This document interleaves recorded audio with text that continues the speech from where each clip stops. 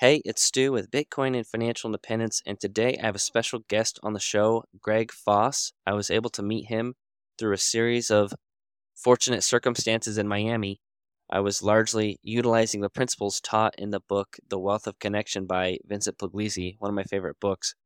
Long story short is I put myself in some good situations, made some great connections with people, some genuine conversation and connection, and found myself meeting some great thinkers in Bitcoin. You don't want to miss this interview. Lots of really interesting, somewhat controversial takes probably, but lots of good stuff. Really excited about this episode. I've never been more excited for a podcast episode before, so I don't want to delay any further, and we'll jump right into the interview. Welcome to the show, Foss. Glad to have you on. Well, what a pleasure. Nice to meet you, Stu. Yeah, nice to meet you too. Well, and we actually met at the Swan House, and yeah, it was just awesome. I was surprised immediately. One of our friends, I guess a mutual friend now, Oh, yeah. introduced us, and he just you immediately said, "Oh, I'll come on your podcast." So I was pretty surprised by that. That was very generous of you. So, I'm trying to spread the good word, but thanks. Yeah, thanks for having me. so your background, I thought was kind of interesting. You're up in Canada, and 32 years or 35 years, depending on where I look, in the Mhm. risk chair. Does that mean I mean, I'm not even sure exactly what that means, but I'm guessing you were a bond trader of some sort Yeah, or yeah. So the term risk share is a Wall Street ism that basically means you manage risk from a trading perspective. It's a chair that could be designated as a bond chair. You can be a hedge fund guy. You can be an equity trader. Anybody who manages a profit and loss statement based on their ability to position securities that change in value as a function of market. So I started my career in 1988. I had gone to school in Canada for an undergrad, and then I went to the USA. And then I came back to Canada and I started a trading career then. So that's the 30 years right there, 35 years from 1988 until present, um, where I say I've sat at a risk share, which basically means I've managed other people's money. I started managing money for what's called the sell side of the street. Those are banks and brokerage houses using the principal, the capital of the partners or the equity capital of the bank to trade securities. And then I moved to the buy side. I was a partner in two separate hedge funds. So the chair is a bit, call it ubiquitous. It's a term that's not designate any specific type of chair. It just means you're managing money, you're managing flow to try and profit off of market dynamics. So yeah, it's been a heck of a career. It's not always fun, but I've termed it to be a very honest profession because at the end of each trading day, you actually know how you've done. You're presented with a profit and loss on a mark to market basis of what your portfolio of positions has, how it's performed over the day. And you go home and you basically are able to say, well, I had a good day or I had a bad day. And, people used to say to me, why do you like that?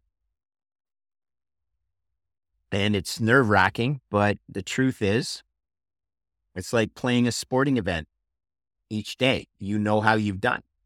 You get nervous going to work. You have butterflies in your stomach because you know you're going to a game. And then at the end of the day, you know you've completed the game and you get to see how you've done.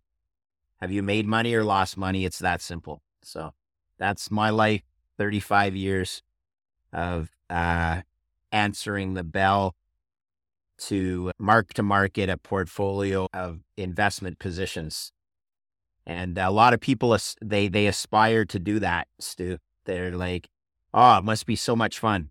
No, it can be fun. It's always fun when you're making money, but the reality is when you're losing money, it's really not fun at all. And if you have any sort of conscience and you're losing money on behalf of your clients, that's the worst feeling There is. So it's easiest to lose your own money. It's next easiest to lose a bank's money, let's say, you're right. When you say next easiest, you know, it's not as hard as losing client money. When your family and friends have entrusted you to be a fiduciary for their retirement funds or whatnot, and you have not succeeded in growing the value of those retirement funds, you can feel pretty bad. And so that's the pressure that you live with. And a lot of people say, oh, it must be so exciting. Well, there's times when it's not exciting at all. And there's a lot of other things that you'd rather be doing. Yeah, it sounds intense for sure. It wears on you. Not sure if I'm pretty open with the fact it actually drove me to very close to suicide. I was struck with anxiety and depression, and that's not surprising. After doing it for so long, your body just breaks down, your mind and your body, and you're just a frayed nerve end. So yeah, I struggled with some of that stuff, and it's very obvious. The pressures eventually got to you, but that's life too. Yeah, it's kind of scary, that it got to that point. So, Yeah, yeah. um, so tell me then, at what point did you learn about Bitcoin, and how does that fit into, because it's all about managing risk, and I see you do this hashtag all the time, do the math, or just, Yeah, math, yeah, simple. math, yeah. Okay, so let's start with the math side. I was an engineer. Grew up in Canada, in Montreal, actually, which was the hometown of a university in Canada that's pretty famous. It's called McGill University, and it definitely ranks up there with the top engineering schools in the world.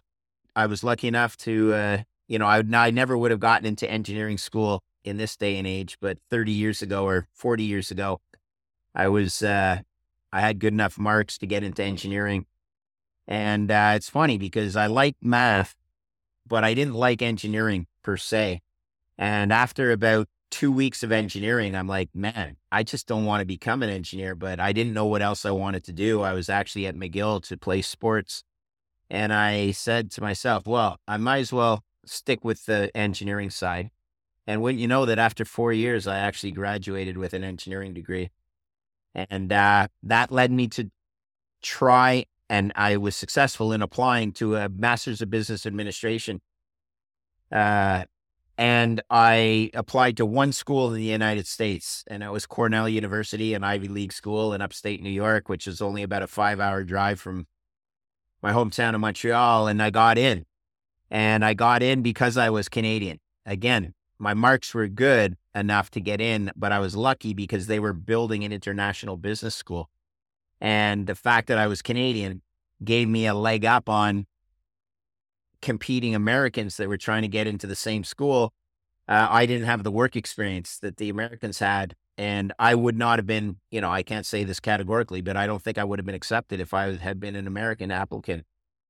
But because I was Canadian, I got in, and I benefited from being one of the youngest kids in the class, living with, Americans, understanding the cultural differences between our countries. And wow, it was just the greatest experience of my life. But I did come back to Canada to work. I had the opportunity to work on Wall Street, but I decided I want to come back to Canada and work, try and work in Canada. So that's where it all started. And, math is the base layer of language, right? I mean, it's pretty simple. If your mother tongue is Chinese or French, English, Spanish, you might not understand the second layer, dialects between each. But what you do understand is mathematics. Mathematics is the base layer of language. It's universal. And if you're good at math, you can break down a lot of things, in my opinion, logically. When I mentioned that I had to retire from managing other people's money, I didn't retire from managing risk. I retired from managing other people's money. That was in 2016. And that was close to, from 1988, when I graduated from Cornell, through to 2016. That's 28 years I had been managing other people's money. I retired because of the pressures of the profession. And I thought I was just going to retire, like it was going to be fine. But a brain that's inquisitive, like an engineer's brain, you're always looking for different things. And I actually found Bitcoin in 2016, and man, what a journey it's been. It's really exciting. I believe it to be the solution to all the world's problems that are based on fiat money, money that is basically got no intrinsic value, money that can be printed out of thin air. That's fiat money, money that's based on trust, but nothing else. And it leads to a lot of problems in the world that I had seen a lot of them. I'd lived through 5 different financial crises. Well, I guess to be honest, 4 until COVID. But those financial crises were Latin American debt in 1988, long-term capital management in 1998, the internet bubble in early 2000s, then the great financial crisis in 2008, 2009, and then just recently, the COVID crisis. And each successive time, the problems are always the same. It's built on leverage. It's the leverage in the financial system that has accumulated to a point where the system is close to collapse and the government has to step in with a rescue package that ends up transferring risk from the financial system up to the sovereign debt level. And so in 2016, I found Bitcoin, and I thought it was like everybody else probably does when they first are introduced to Bitcoin. Oh, it's got to be a Ponzi because mainstream media tells me it's a Ponzi. But luckily I did a bit more work and peeled a layer or two of the onion. And I said, oh my God, this thing is beautiful. As an engineer, I'm visual, mechanical engineer. The thing that really convinced me was watching the Bitcoin blockchain in action. You can go to a website like tradeblock.com and you can watch the transactions, the mempool, the transactions that are taking place across the globe. And it's a living, breathing, beautiful, decentralized transfer mechanism for store of value that solved the fiat Ponzi. I was blown away. I'm like, are you kidding me? There's only 21 million Bitcoin. I watch it in action. No one controls it. It's a trustless, verifiable ledger. And when the word trustless, that throws some people off. It means you don't have to trust a third party. It's all based on the system itself. And I just said, my God, this is the solution I've been looking for. And luckily I did the bit of work because I was prepared to believe mainstream media that, Bitcoin was the Ponzi, when in fact fiat, now I've known fiat's been the Ponzi, but I didn't realize Bitcoin was the solution until I went deeper into the rabbit hole. That's what I want everybody to do. They Yeah. got to understand the problem with the fiat system to begin with. And then they need to understand why Bitcoin is such a beautiful solution to the fiat Ponzi. Yeah, it's definitely hard to see a solution if you don't see a problem. Um, People and are paid not to see the problem as well. And I worked on Wall Street and Bay Street in Canada, but even though I was physically in Canada, most of my trading counterparties were at the big Wall Street banks. You're not paid to be a detective to understand why the fiat Ponzi is what it is. You accept it and you participate within it. And the last thing you want to do is blow up your own position within the fiat Ponzi because that position can enrich you, right? I mean, that's what happens when you work on Wall Street. that makes sense to me. So cool. That's a good background. You were definitely kind of prepared to see the value. It took me from 2017 till 2021 before Okay. it clicked. So I'm relatively new, even though I got in 2017. I came for the money, and I stayed for the freedom, I guess you could say. I love it. But yeah, and so this is another thing. I don't know if you've ever heard of the FIRE movement. It stands No, for Financial Independence, Retire Early. no, it's the Um, first time I've heard of this. yeah, and really the focus is on the financial independence part for me. I don't really care about retiring early. I won't Okay. stay busy all the time, but the whole idea is that you've probably heard of the 4% rule. Uh, maybe being in stocks, it's I where mean, if you okay, can so safely like a safe withdrawal rate of 4%. So if you can reverse engineer that and say, well, I can live off of $40,000 a year. I okay, just need to save $1 million, and that will basically be my safe withdrawal rate of 4% a year, adjusted okay. for inflation, and I can just live.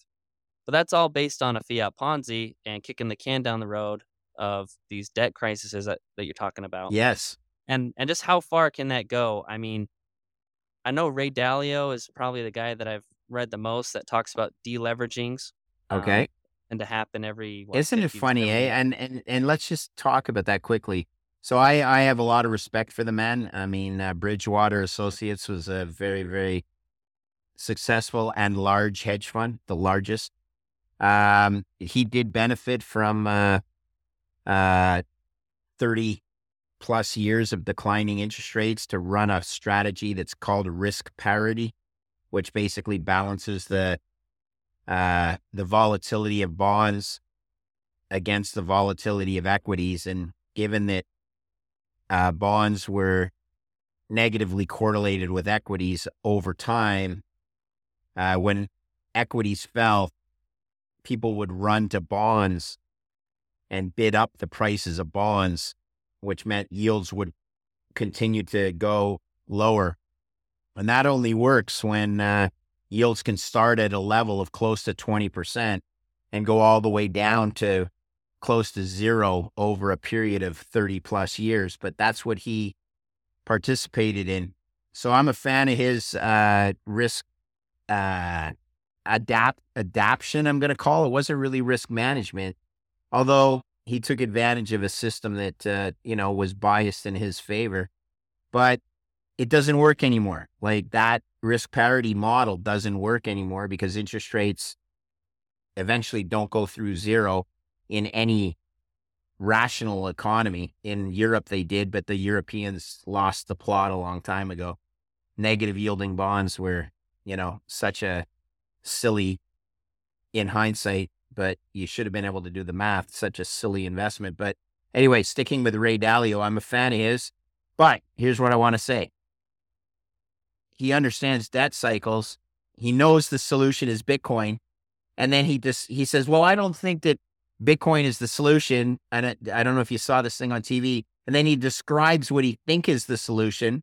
And he basically describes Bitcoin. Like, what a knucklehead, overthinking, right? Like, anyway, so I'm just have to call out again, too smart by a half, Mr. Ray Dalio. You're trying to wait for a solution that's staring you right in the face. It's called Bitcoin.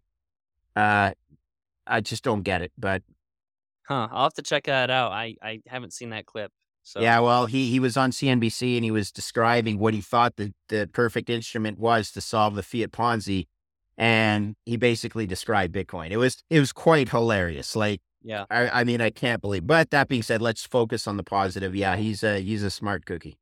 Well, and he has an allocation to it, I believe, a small Only allocation. personally, only personally, I don't think Oh, Bridgewater does, and he doesn't believe in it. That's the difference. Like, yeah, he might have a small allocation to it because he think it's maybe non-correlated or it's like it's a moonshot or whatever. But at the end of the day, he hasn't gone deep enough in the rabbit hole to see its beauty.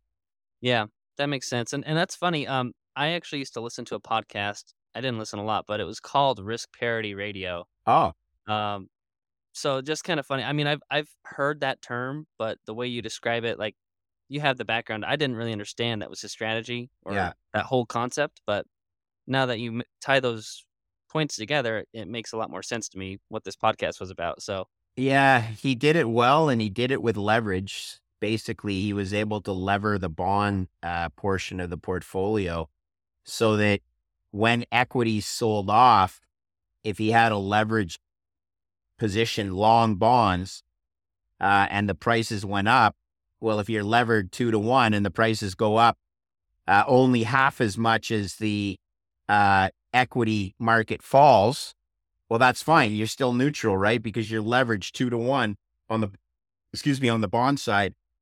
So that was the risk parity, the flattening of the volatility overall of the overall portfolio. But again, it only works in bond math provided it starts at a yield of close to over 15%, which it was in 1990 or 1985, and Right. goes all the way down to under 0.5% in 2019, right? That's the US 10-year yield. That's what it did over that period of time.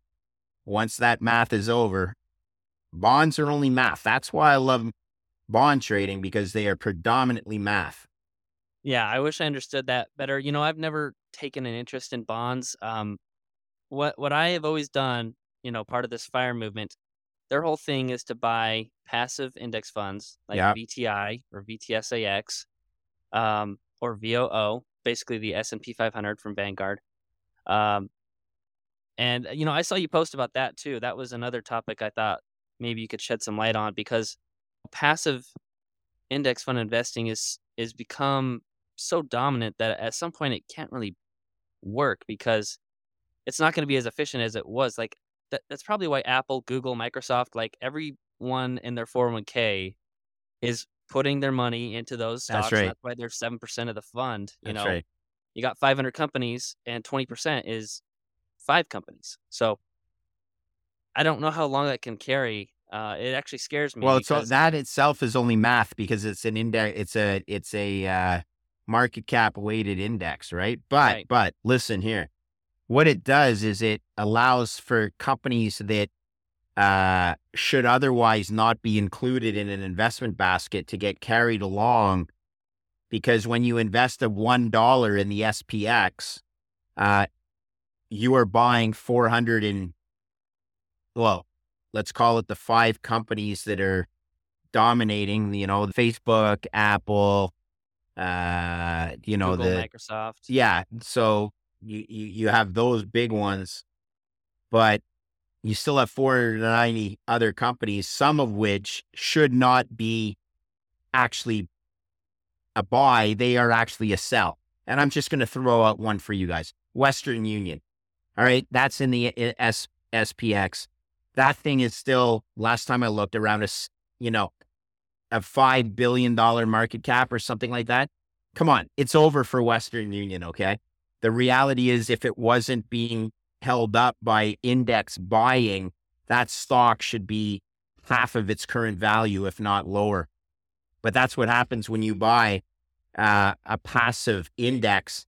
A portion of your purchase goes to supporting companies that otherwise should be sell candidates, not buy candidates, in my opinion.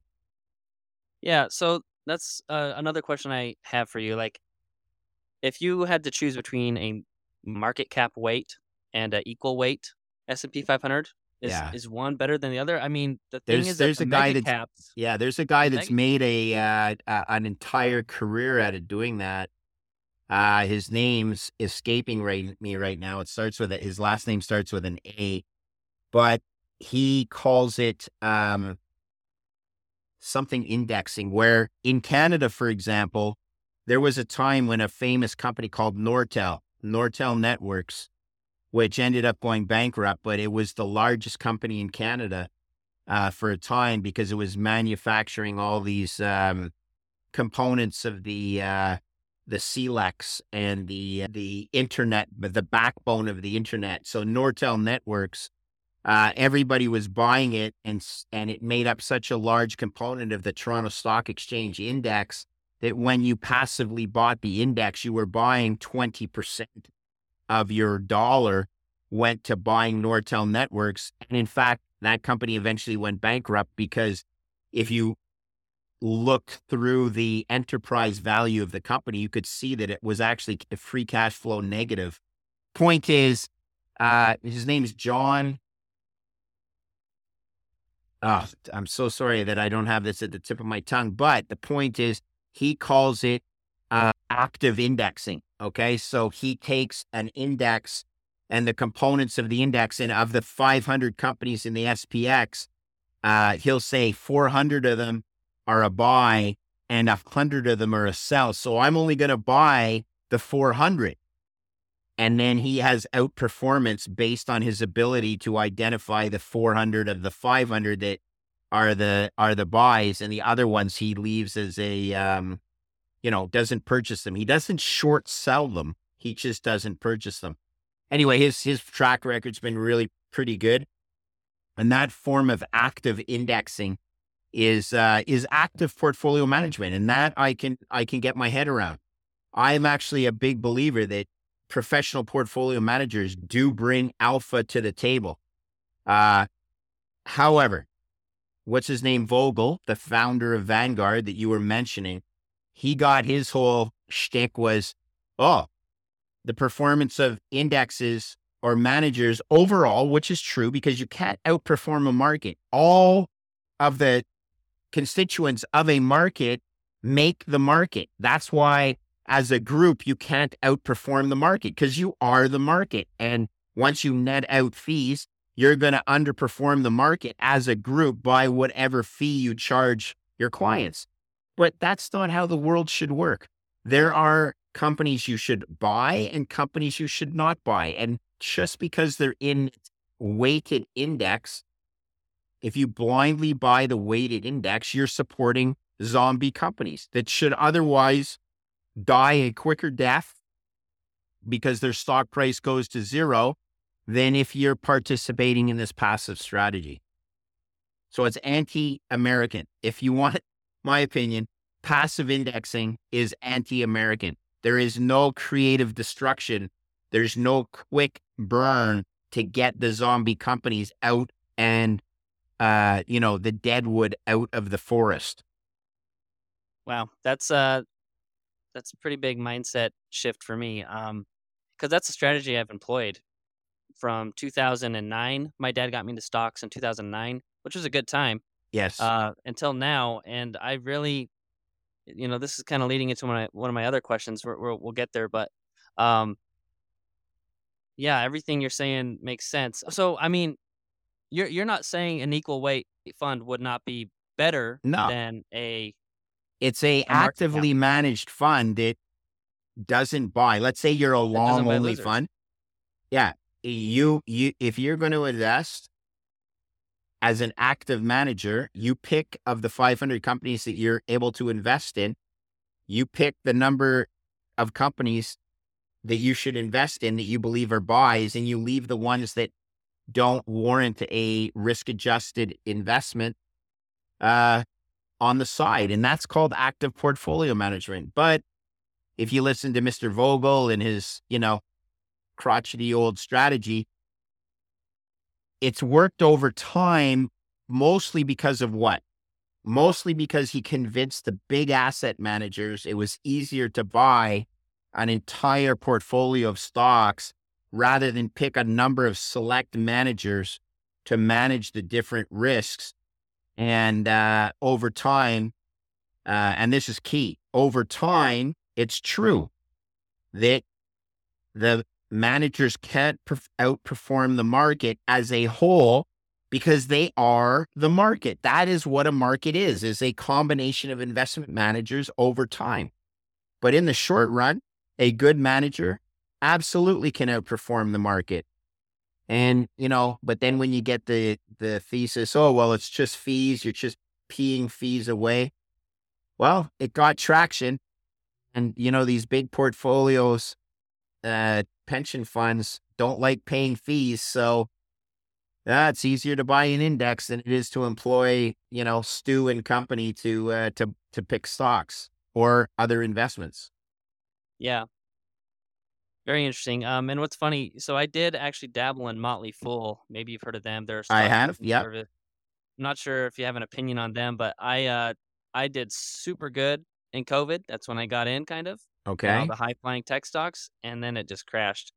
That portfolio went back to where I started. So I don't know. I wasn't terribly impressed, but Well, I don't know. Motley Fool, I see their research. I'm not sure what the strategy would have been, but so I'm not familiar with the strategy per se. But don't forget, like momentum is a incredible thing. If you get enough people who are reading Motley Fool to buy the thesis of Motley Fool, it becomes self-perpetuating, right? And Yeah, then all of a sudden, it starts going bad, and one guy abandoned ship, and then another, and eventually the price returns right back to the outperformance. You give back all the alpha. Um, yeah, look, I'm not saying it's easy, by the way. I'm just saying it's the reality, and it's a lot of it's mathematics. yeah, yeah. It's not. It's hard. So let me ask you this: if you had to choose between like a Berkshire Hathaway and the S&P 500, any thoughts there? I mean, if I had to guess, you'd probably lean Berkshire, but I would, except I don't like Charlie and Warren's view on Bitcoin. So, look, they actually have benefited from the fiat Ponzi more than most portfolio managers because they're heavily weighted into banks, and banks are the things that benefit from the fiat Ponzi. When you're too big to fail and you have a government backstop, Warren and Charlie have been masters of being a distressed buyer uh, when the opportunity is presented. So, okay, I guess your question, I have to answer it. Out of logic, I would pick Berkshire Hathaway. On principle, I would take the S&P 500 because I couldn't bring myself to pay fees to those two old farts that can't see that they are the beneficiaries of the fiat Ponzi, right? I'm not particularly proud of pitching Coca-Cola to people around the world that they should drink a sugared water. But that's one of their biggest investments. Candies. Okay, that's fine if you really like those candy kisses that Warren pitches. Like, he's a good investor, and don't get me yeah, wrong, he's been very good for American capitalism. But I think he's missing the boat on Bitcoin in a big way. And well, time will take care of that, right? I hate to say it, but statistically speaking, we won't have to hear their opinions on Bitcoin that much longer. It's only math. yeah, yeah. There you go. The math coming back in there. Yeah, and that's interesting. You're really making me question some of my choices over the years, just because I always heard like the average person, and you're right. I probably can't outpick stocks of an active fund manager, uh, because they're heads down doing research and all that stuff. So that's why passive funds made Yep. sense to me. But I've heard this argument pop up over the years. At a certain point, passive breaks down, and the active it swings back because too much Look at a guy dumb like money. Stanley Druckenmiller. Like, just look at professional managers over time who've consistently outperformed the benchmark. And those are the people that you put money with. There was a time when Bill Miller, prior to the great financial crisis, Bill Miller had outperformed the S&P for some outrageous number of years running. But then he was too heavily weighted in financials when he went into the great financial crisis, and he hit the wall. The Legg Mason fund that he founded and basically brought to fame hit the wall, and he doubled down when he should have been selling financials. He actually bought more and bought more and bought more, and it actually did destroy his career. I just met him in Miami. Actually, he's a Bitcoiner, Yeah, he is. and so is his son. That being said, look, statistics are reversion to the mean over time. But if you have a track record like either of those two men, where you've outperformed better than average, well, you're supposed to give those people money to manage. That's the efficient thing to do. Yeah, yeah, that makes sense to me. So let me ask you this. I saw on your LinkedIn profile Okay. you say you're a Bitcoin enthusiast and realist, and embrace Bitcoin as a hedge against the debt spiral.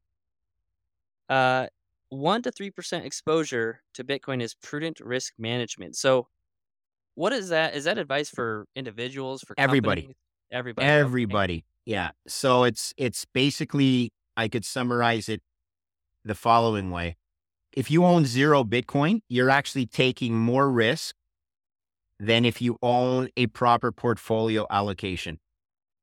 It's another way of saying you've got to get off of zero. And 1 to 3% is a little light, given, I guess I should update my LinkedIn profile. Thank you for that. I hadn't realized, but it's basically trying to get the big money, the CalPERS of the world. The California CalPERS stands for California Public Employees Retirement System. Okay. One of the largest funds in the United States. I think it's the largest pension fund in the USA.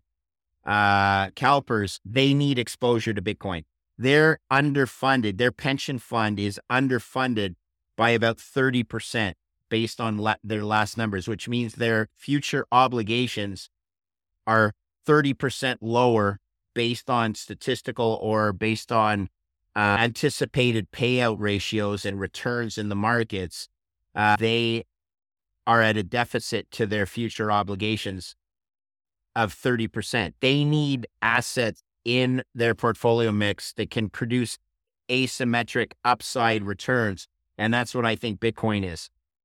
So, yeah, 1 to 3% is a good starting point. Zero is the wrong answer. The only wrong allocation to Bitcoin is zero. You need 1 to 3% to start. I would argue that 5% is a good bogey for everybody to try and get to. And my personal exposure is 40. And then I know certain people that have 100%. And Yeah. now I'm not advocating the 100%. I couldn't sleep at night if I did have 100%. It's just not the way I manage risk. But some people are comfortable with that. And I'm not going to say that's the wrong exposure for them. Yeah.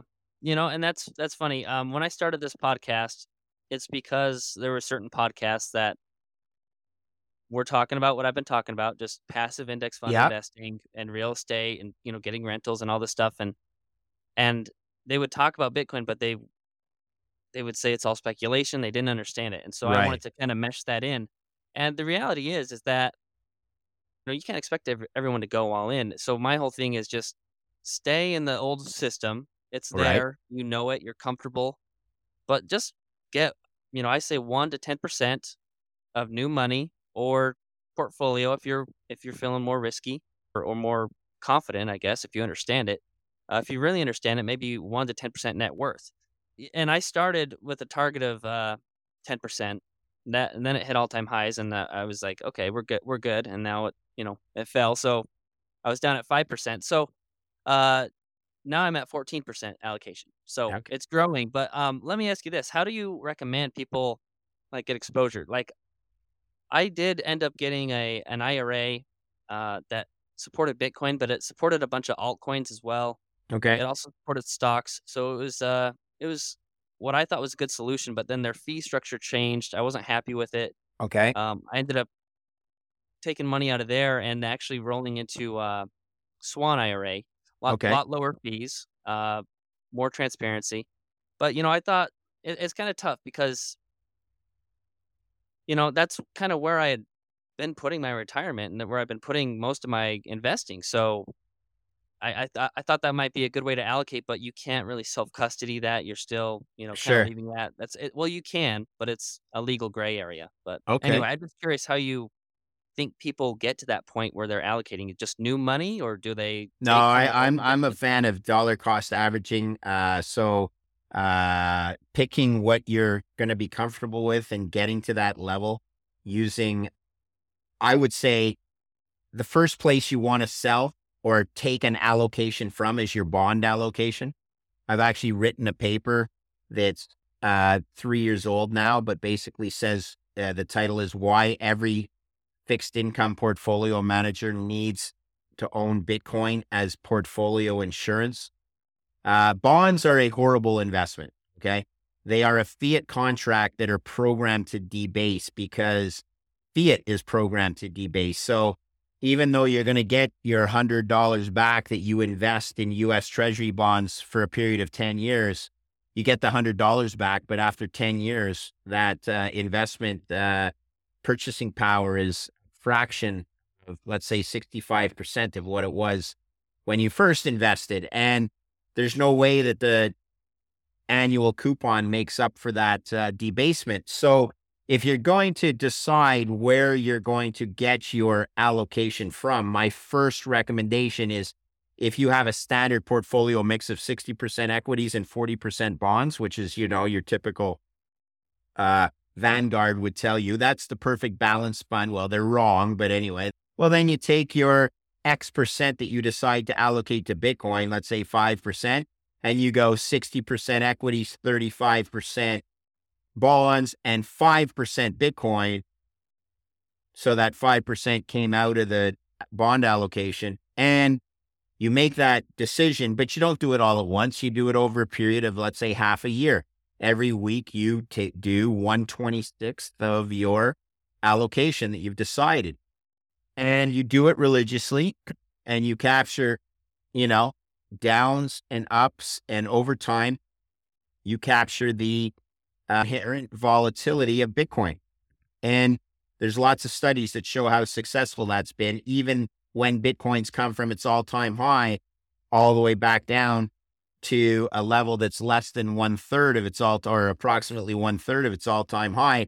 But if you've done a dollar cost averaging strategy, your average purchase price is very much in line with where Bitcoin is currently trading, because it was down almost 80% off its all-time high. And now it's, 50% off or just over 50% off its all-time high. The point is, I need you to understand this, dude.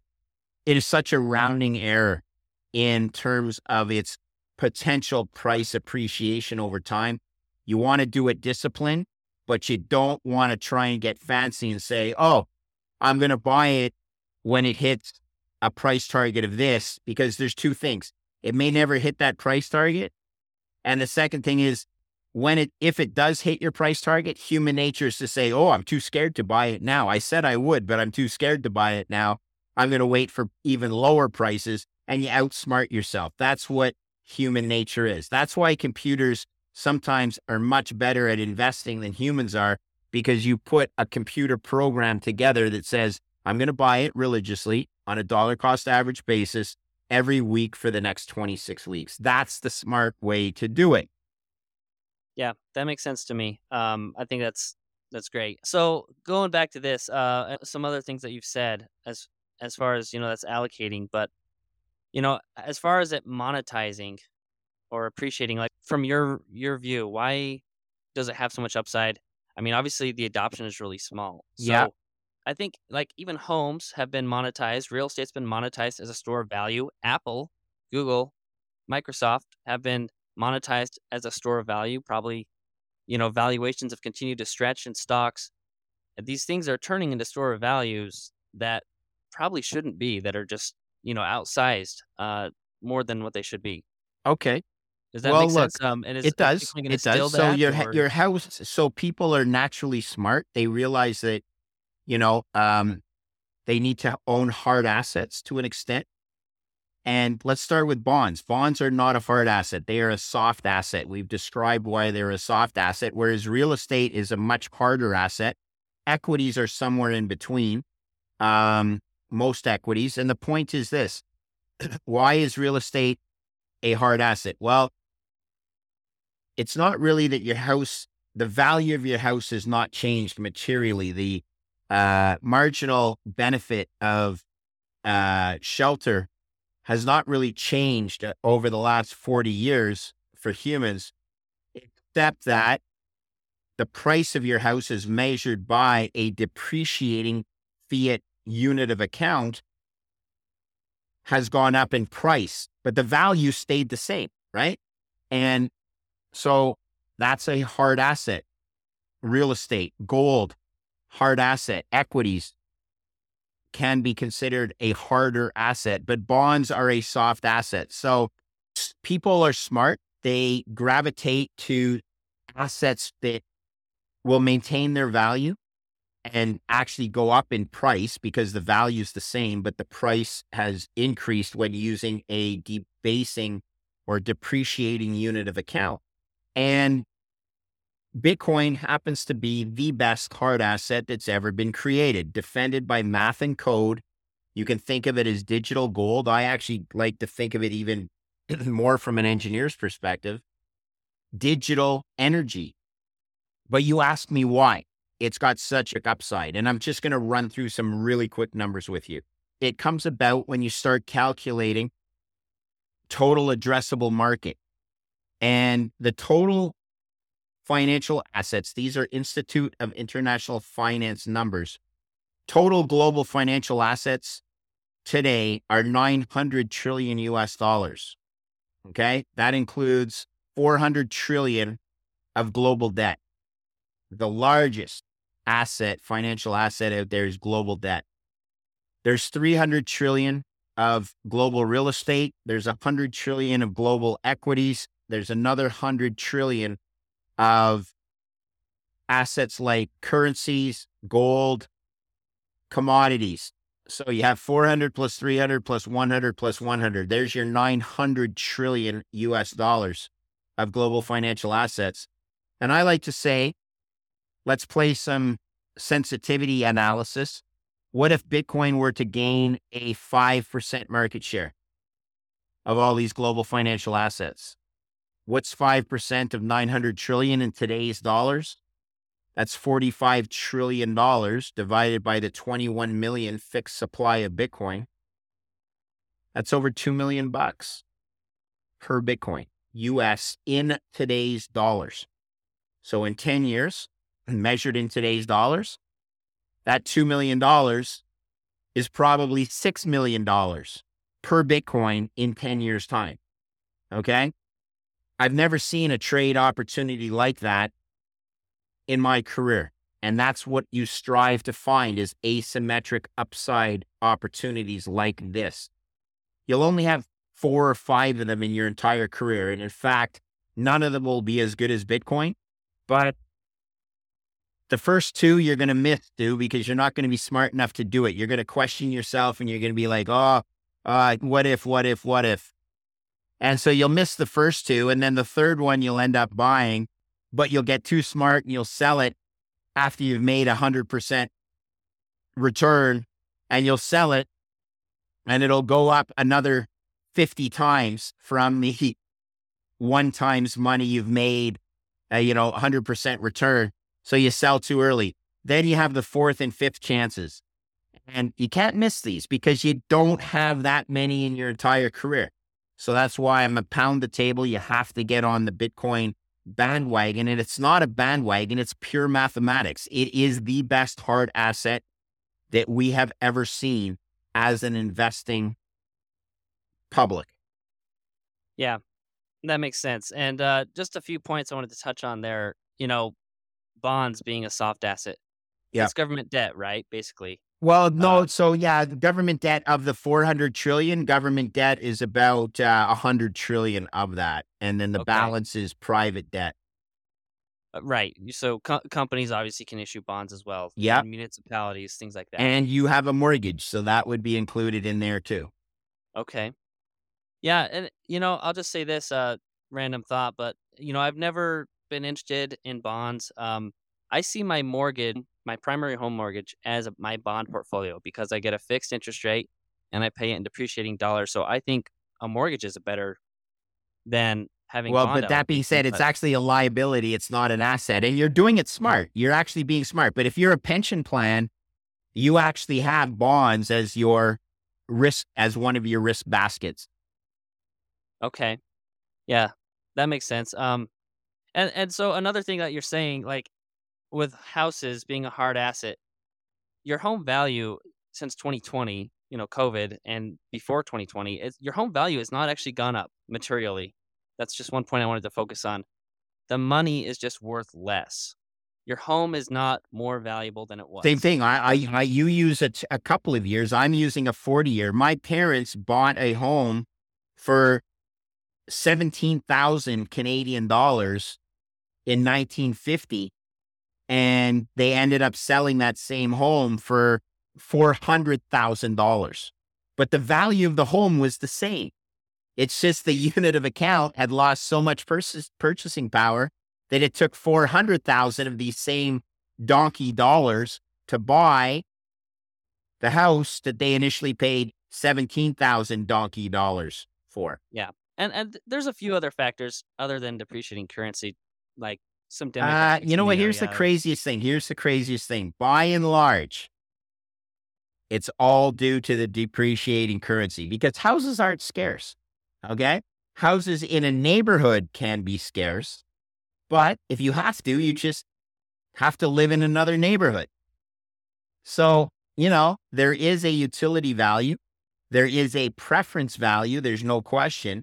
But at the end of the day, it's the debasing of the currency, which is the largest component. Yeah. Okay. I can get behind that for sure. Um, so I want to talk about a couple more things. Okay. And maybe you can just explain this. The hashtag for the kids. Oh, You're all about that. Um, Tell me more about that hashtag.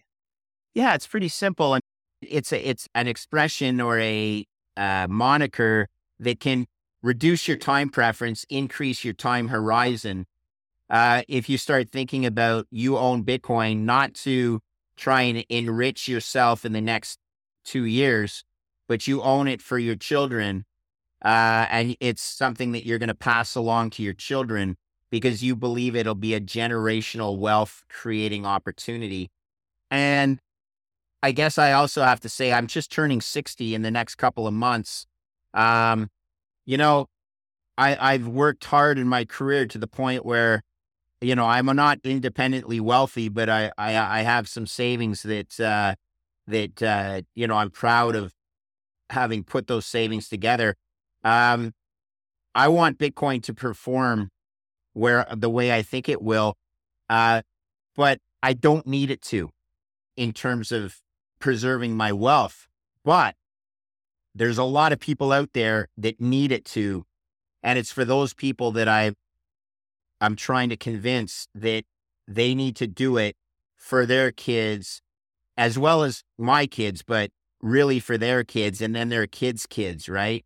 Um, if you start thinking of it that way, then you don't get too bent out of shape about annual moves in the price. I like to say, hey, I'm not sure how it gets to my $2 million in today's dollars price target, but let's talk in 20 years and we'll see where we're at then. Gotcha. Okay. And sorry, I feel like I'm jumping around a little bit, It's all good. but a couple more thoughts here. Okay. You had said I can't remember if this is on LinkedIn, maybe in your profile, or somewhere else, but it was said that Bitcoin is a credit default swap Wow. against sovereign debt. Attaboy. Yeah, and I'm not super familiar. I mean, I know what a CDS is on a very basic level. Maybe you can Okay. explain that to me. Like I'm five. Very simply, what a And credit it's, default swap is. I love what you're trying to say. It's hard to explain it like you're five because honestly, a 5-year-old shouldn't be messing around with credit default swap. But what a credit default swap is basically an insurance policy that protects you against the default of a counterparty. So I have mentioned that I believe Bitcoin to be a equivalent of a credit default swap on a basket of fiat currencies. And in that, you can calculate the intrinsic value of Bitcoin using open market credit default swap rates on the various countries, like the USA. There is an open market credit default swap rate on the United States. Now, it's not a huge probability that the USA will fail to pay their debts over the next 5 years, but it's not zero either. If it was truly default risk free, there would be no credit default swap market, but there is.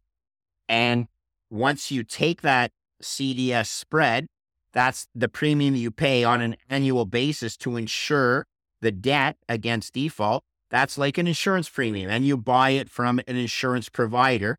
And in the event of default, there's a payout. And corporate bonds that do default on a regular basis, there is a well-defined mechanism to ensure payout on those policies. Now, some countries default all the time, like Argentina has defaulted 5 times in my career. Can you imagine still lending money to the country of Argentina and expecting you're going to get your money back with a high degree of certainty? You're a fool. But people still do that. And Argentina, incidentally, is a G20 country. If I'm not mistaken, it's G19. It's in the 19 largest economies in the world. So it's not one of those piddly countries, in the lower 100s. Okay. So you can take this basket of fiat and you can calculate using the outstanding debt of the nations, multiply it by the insurance premium, and you can come up with an intrinsic value of Bitcoin. It is a thesis that has gained traction, and especially for someone who's spent their entire career in credit markets like I have, it makes a ton of sense. But for someone like you that, you're not quite as comfortable with bonds and you haven't spent your entire career in bonds, I don't expect you to grok it right away.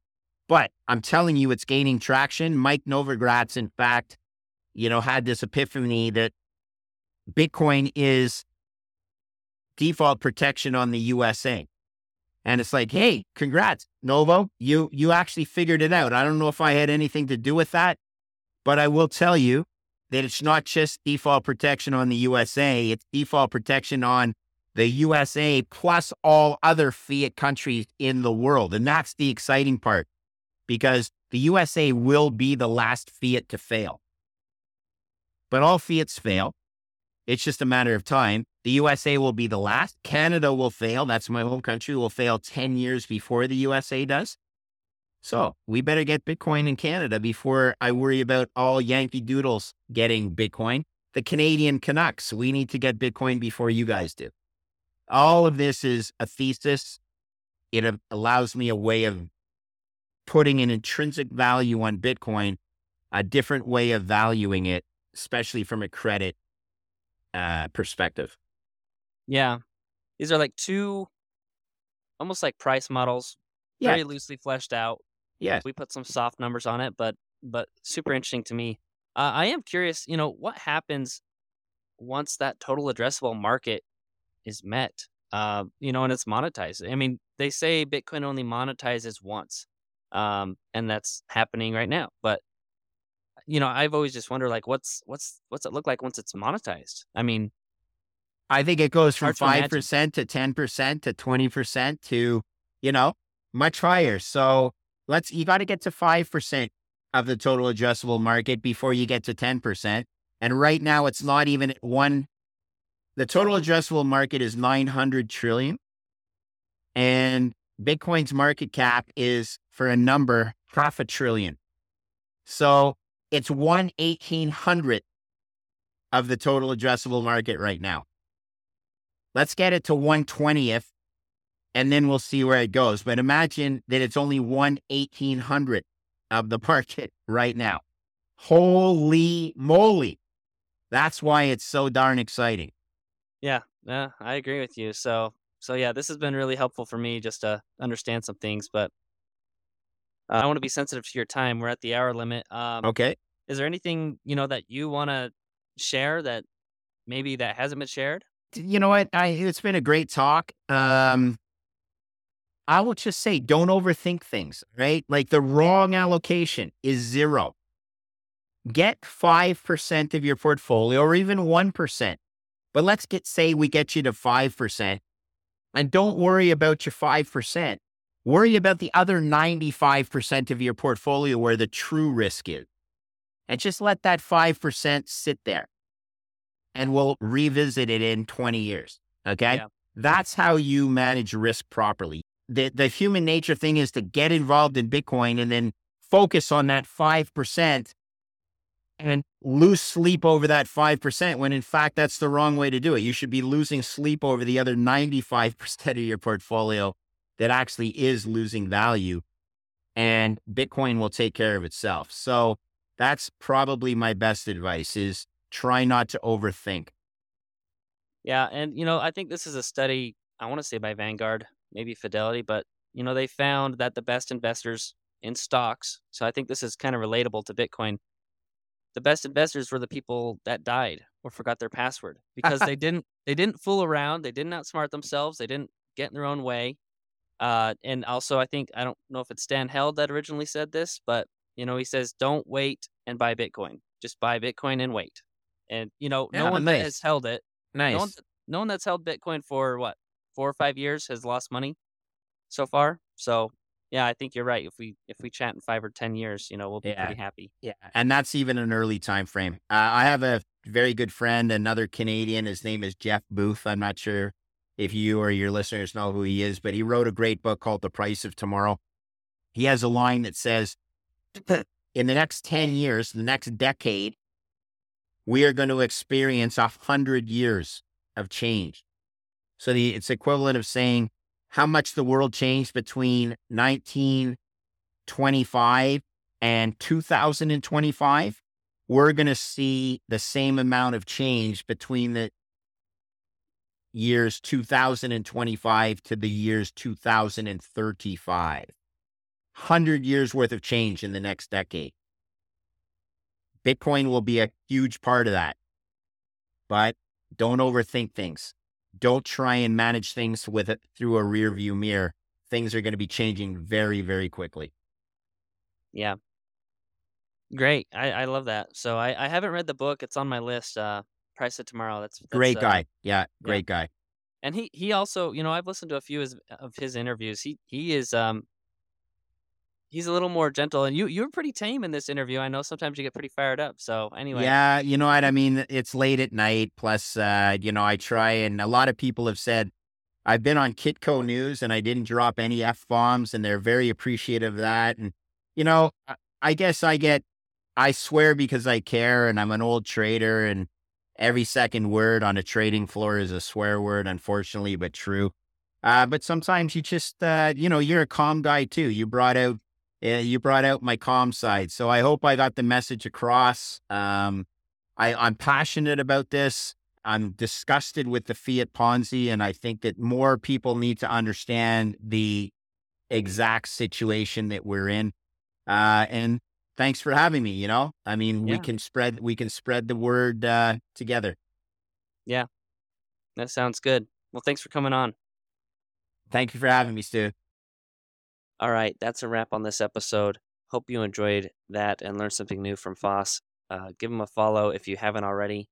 I found how to think about adoption and different ways of pricing Bitcoin extremely insightful, along with his input on active indexing versus passive index funds, which is the most popular way to invest these days, considering most retirement plans in North America and the developed nations now follow this strategy. It's very eye opening, interesting stuff, showing you how you can go against the grain and zig when others zag. Hope to have him on again sometime in the future, and looking forward to some other good guests coming up soon. Remember that financial independence is doable, and I'll be back with you soon.